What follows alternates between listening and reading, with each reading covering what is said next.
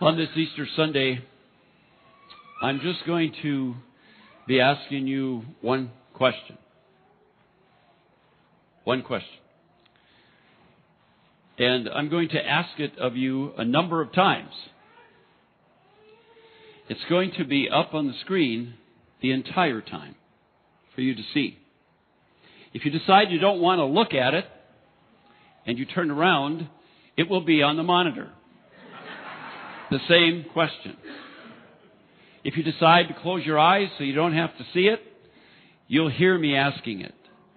And I don't think anybody brought earplugs.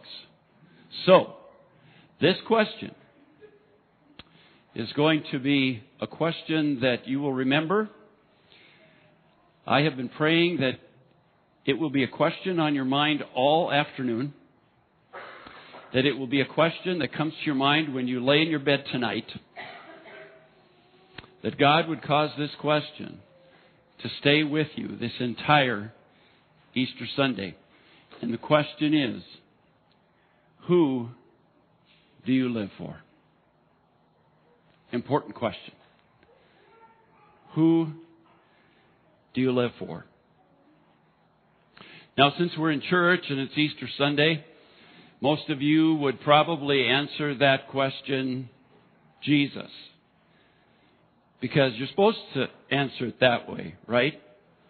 But be careful. Be careful. Think before you answer that question. Because in answering that question, you have to be honest. You have to be real. You have to mean it. It's that important of a question. There's a T-shirt that some people wear, and on the T-shirt it says, "Life is basketball, and the rest is detail." And many of us could plug something else in there besides basketball. Maybe some of you could plug in basketball. But you might plug in something else. Life is, and the rest is just detail. I'd like you to listen to Luke chapter 23. Luke 23. Two men, both criminals, were led out with Jesus to be executed. When they came to the place called the Skull, they crucified him there, along with the criminals, one on his right, the other on his left. Jesus said, "Father, forgive them, for they do not know what they're doing." And they divided up his clothes by casting lots. The people stood watching, and the rulers even sneered at him. They said, "He saved others. Let him save himself if he's God's Messiah, the chosen one." It was now about noon, and darkness came over the whole land until 3 p.m. For the sun stopped shining. The curtain of the temple was torn in two. Jesus called out with a loud voice, "Father, into your hands I commit my spirit." And when he had said this, he breathed his last. Jesus died on a cross. Listen to Luke 24. On the first day of the week, very early in the morning, the women took the spices they had prepared and went to the tomb.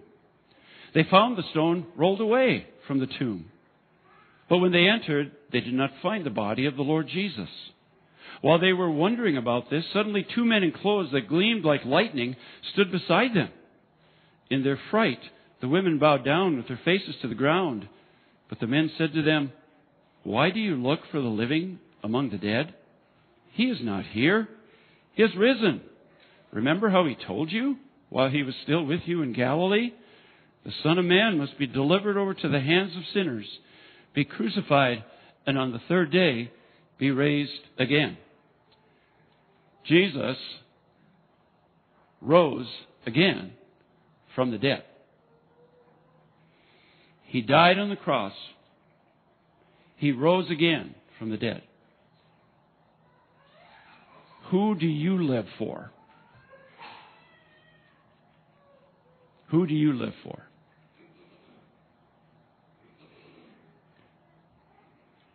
Is it someone who died for you? Has the one you live for ever died for you? Is it someone who conquered death and rose from the dead and is alive?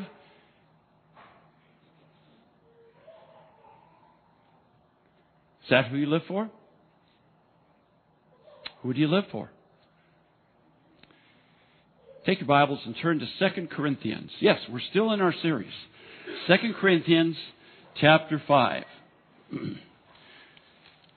just going to look at one verse in 2 Corinthians 5.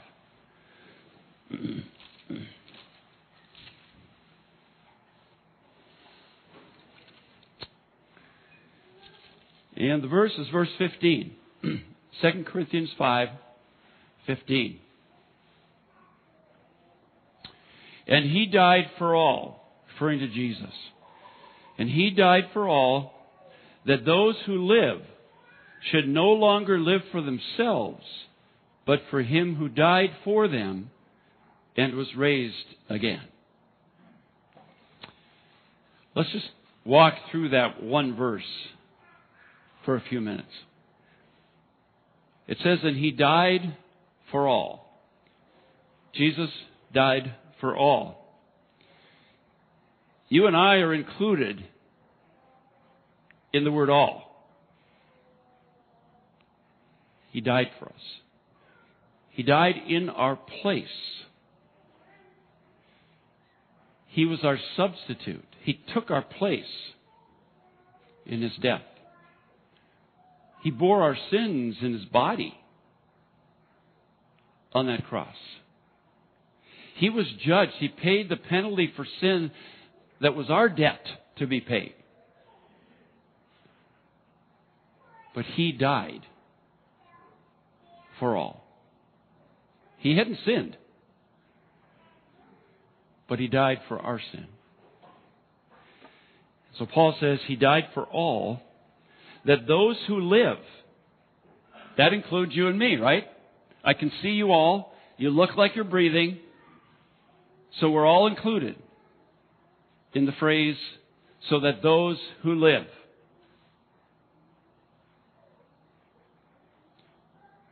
He died for all, that those who live should no longer live for themselves. You see, that's the problem that causes many more problems. We live for ourselves. From the time we come into this world, we live for ourselves. We want to run our own lives. We want to call the shots. We want to have the last say. We want to be in control of our lives. That's the problem. We live for ourselves. Isaiah the prophet said in Isaiah 53 that we're all like sheep. We've gone astray and we've all turned to our own way. We're off running our own lives apart from God. And Solomon in the Proverbs more than once makes a statement something like this. He says, there is a way that seems right to a man, to a person. But the end leads to ruin. But still, so many people want to live for themselves. They want to build their own kingdom. Every one of us has a bag, and in that bag, we have building blocks. And in that bag, we have building blocks that represent things like our desires, our will, our ambitions, our pride, our self-centeredness, our sin, our addictions. Our bag is full of building blocks like that. And we want to build our own life with those blocks. And so we do. We start building our lives. And at first, it looks pretty good. It looks like things are going quite well. And then as our life goes on, as we continue to take these blocks out of our bag, the blocks start reminding us of how imperfect we are. They start reminding us that we aren't really very good at building our own lives and living for ourselves. And pretty soon our sin and our imperfections and all those things that we're building our life with begin to teeter. They don't look as good as they used to look. They don't feel as good as they used to feel. And pretty soon we find out that what Solomon said in all his wisdom is starting to turn out to be true. There's a way that seems right to a man, but in the end, it leads to ruin, and things start falling apart. That's what happens when we live for ourselves. And maybe some of you have experienced that. You experience what it's like to be living for yourself, to run your own life, to be in control of what's going on in your life, to do your own thing. Don't need anybody, not even Jesus.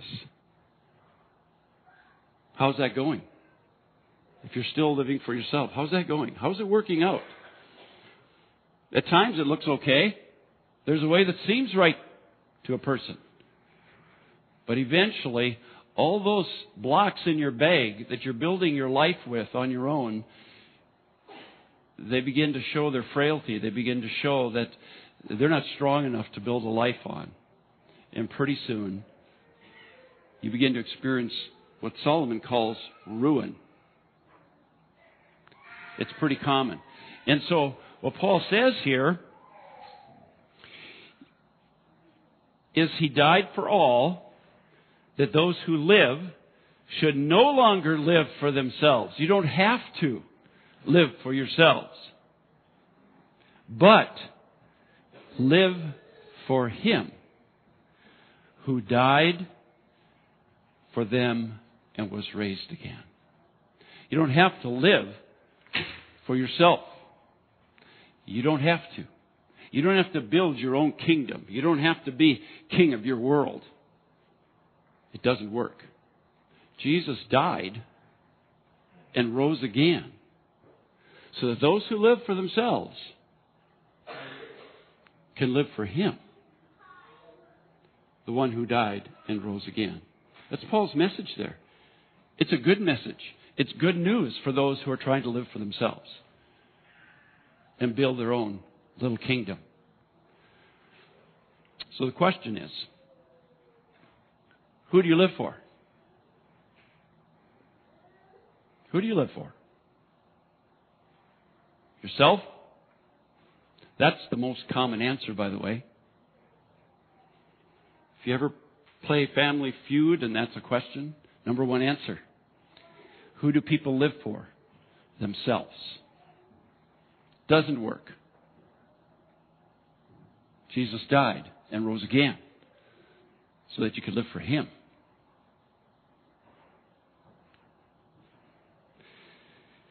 If we were to ask the Apostle Paul this question, Paul, who do you live for? He, without hesitation, would have an answer. And it would be what he said in Philippians chapter 1. For to me, to live is Christ. Remember that? That was Paul's answer to the question, who do you live for? For to me, to live is Christ. How do you do that? What does it mean to live for Christ? What does it look like to live for Christ? Well, I could take us to many parts of Scripture to answer that question, I'm just going to take you to one. Colossians chapter 3. Colossians chapter 3. Here's one way to describe what it means to live for Christ. Colossians 3, verse 15.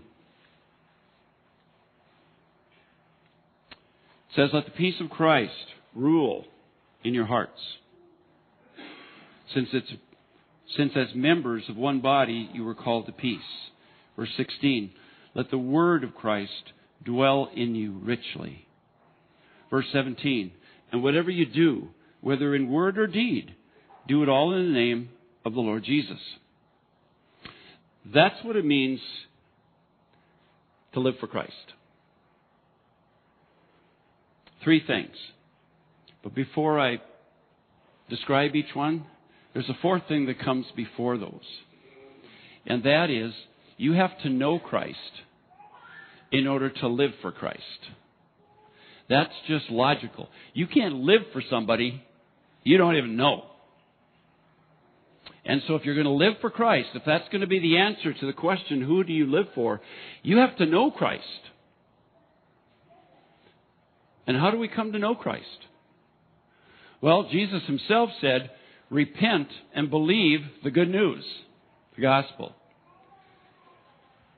Acknowledge your sinfulness, turn from it, seek forgiveness, and believe the good news about Jesus. The Apostle Paul says, to know Christ, you confess Him as Lord with your mouth, and you believe in your heart that God raised Him from the dead. That's how you come to know Him. And the Apostle John said, you come to know Him by receiving Him into your life and believing in His name, confessing your sin, and He will forgive. You can't live for Christ unless you know Him. So that's the first step. And so if you don't know Jesus, you can't answer this question, Jesus. You can't answer this question, I live for Jesus. You don't even know Him. That's the first thing that you have to deal with, is to enter a relationship by faith with Jesus. Acknowledging your sin, seeking His forgiveness that He paid for on the cross, receiving Him into your life as your leader, as the king of your life, the one who rules your life. Then you can start living for Him. And here Paul describes 3 parts of living for Christ. The first one is verse 15. He says, let the peace of Christ rule in your hearts. The peace of Christ. When you live for Christ, you let His peace rule in your heart. The word for rule there is the idea of act as an umpire, make the calls, be the authority. It won't be long and I'll be umping behind the plate for Little League. I love it because I'm in control. I'm the authority. I make the calls. I have the final say. Paul says when you live for Christ, it means you let His peace make the calls in your life, in your heart. Can you imagine what your life would be like? Can you imagine what your home would be like? Can you imagine what your marriage would be like if the peace of Christ ruled in your heart? Those relationships would be amazing things. But that's living for Christ. It's letting His peace rule in our hearts. Make the call. Be in charge. Direct you. The peace of Christ. That's living for Him. In verse 16, he says, let the word of Christ dwell in you richly. That's what living for Christ is all about. It's letting His word, His truth, dwell in you richly. To dwell means to take up residence, to settle in. to take up every room in the house and create the atmosphere of the house. A lot of times they say that's what the wife and mother does. She's the one that creates the atmosphere. I'm not sure that's always true. But what Paul is saying is if you're going to live for Christ, you need to get His Word living inside of you, filling every room in your life, and creating the atmosphere, determining how you live, determining what goes on in your life. Let the Word of Christ dwell in you richly. That's how you live for Christ. And then third, he says, in verse 17, whatever you do, whether in word or deed, do it all in the name of the Lord Jesus. That's living for Christ. Everything you do, everything you say is for Christ. It's in His name. It's to honor Him. It's to please Him. It's to follow His purposes and His will.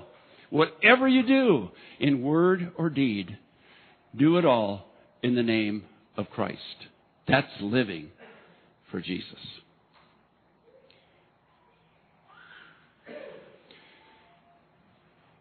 And the Apostle Paul said, Jesus died for us all. That we who live should no longer live for ourselves. Because if you keep living for yourself and building your own kingdom, what will happen, according to Solomon, is what a lot of you have been waiting to happen. In the end, it'll be ruin.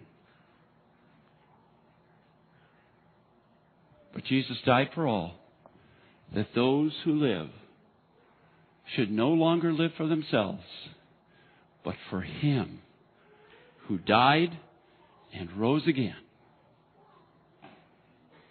Who do you live for? Do you even know Jesus so you could live for Him? A lot of people have chosen to enter that relationship with Jesus on Easter, this weekend of the year. Many people have testimonies that point back to Good Friday, Easter Sunday, as the time when they surrendered to Jesus Christ, repented of their sins and sought the forgiveness He paid for on the cross, and received Jesus into their lives, united with Him to no longer live for themselves, but to live for Him who died and rose again on their behalf. Who do you live for? You got to answer that question. It's crucial. Who do you live for? Let's pray.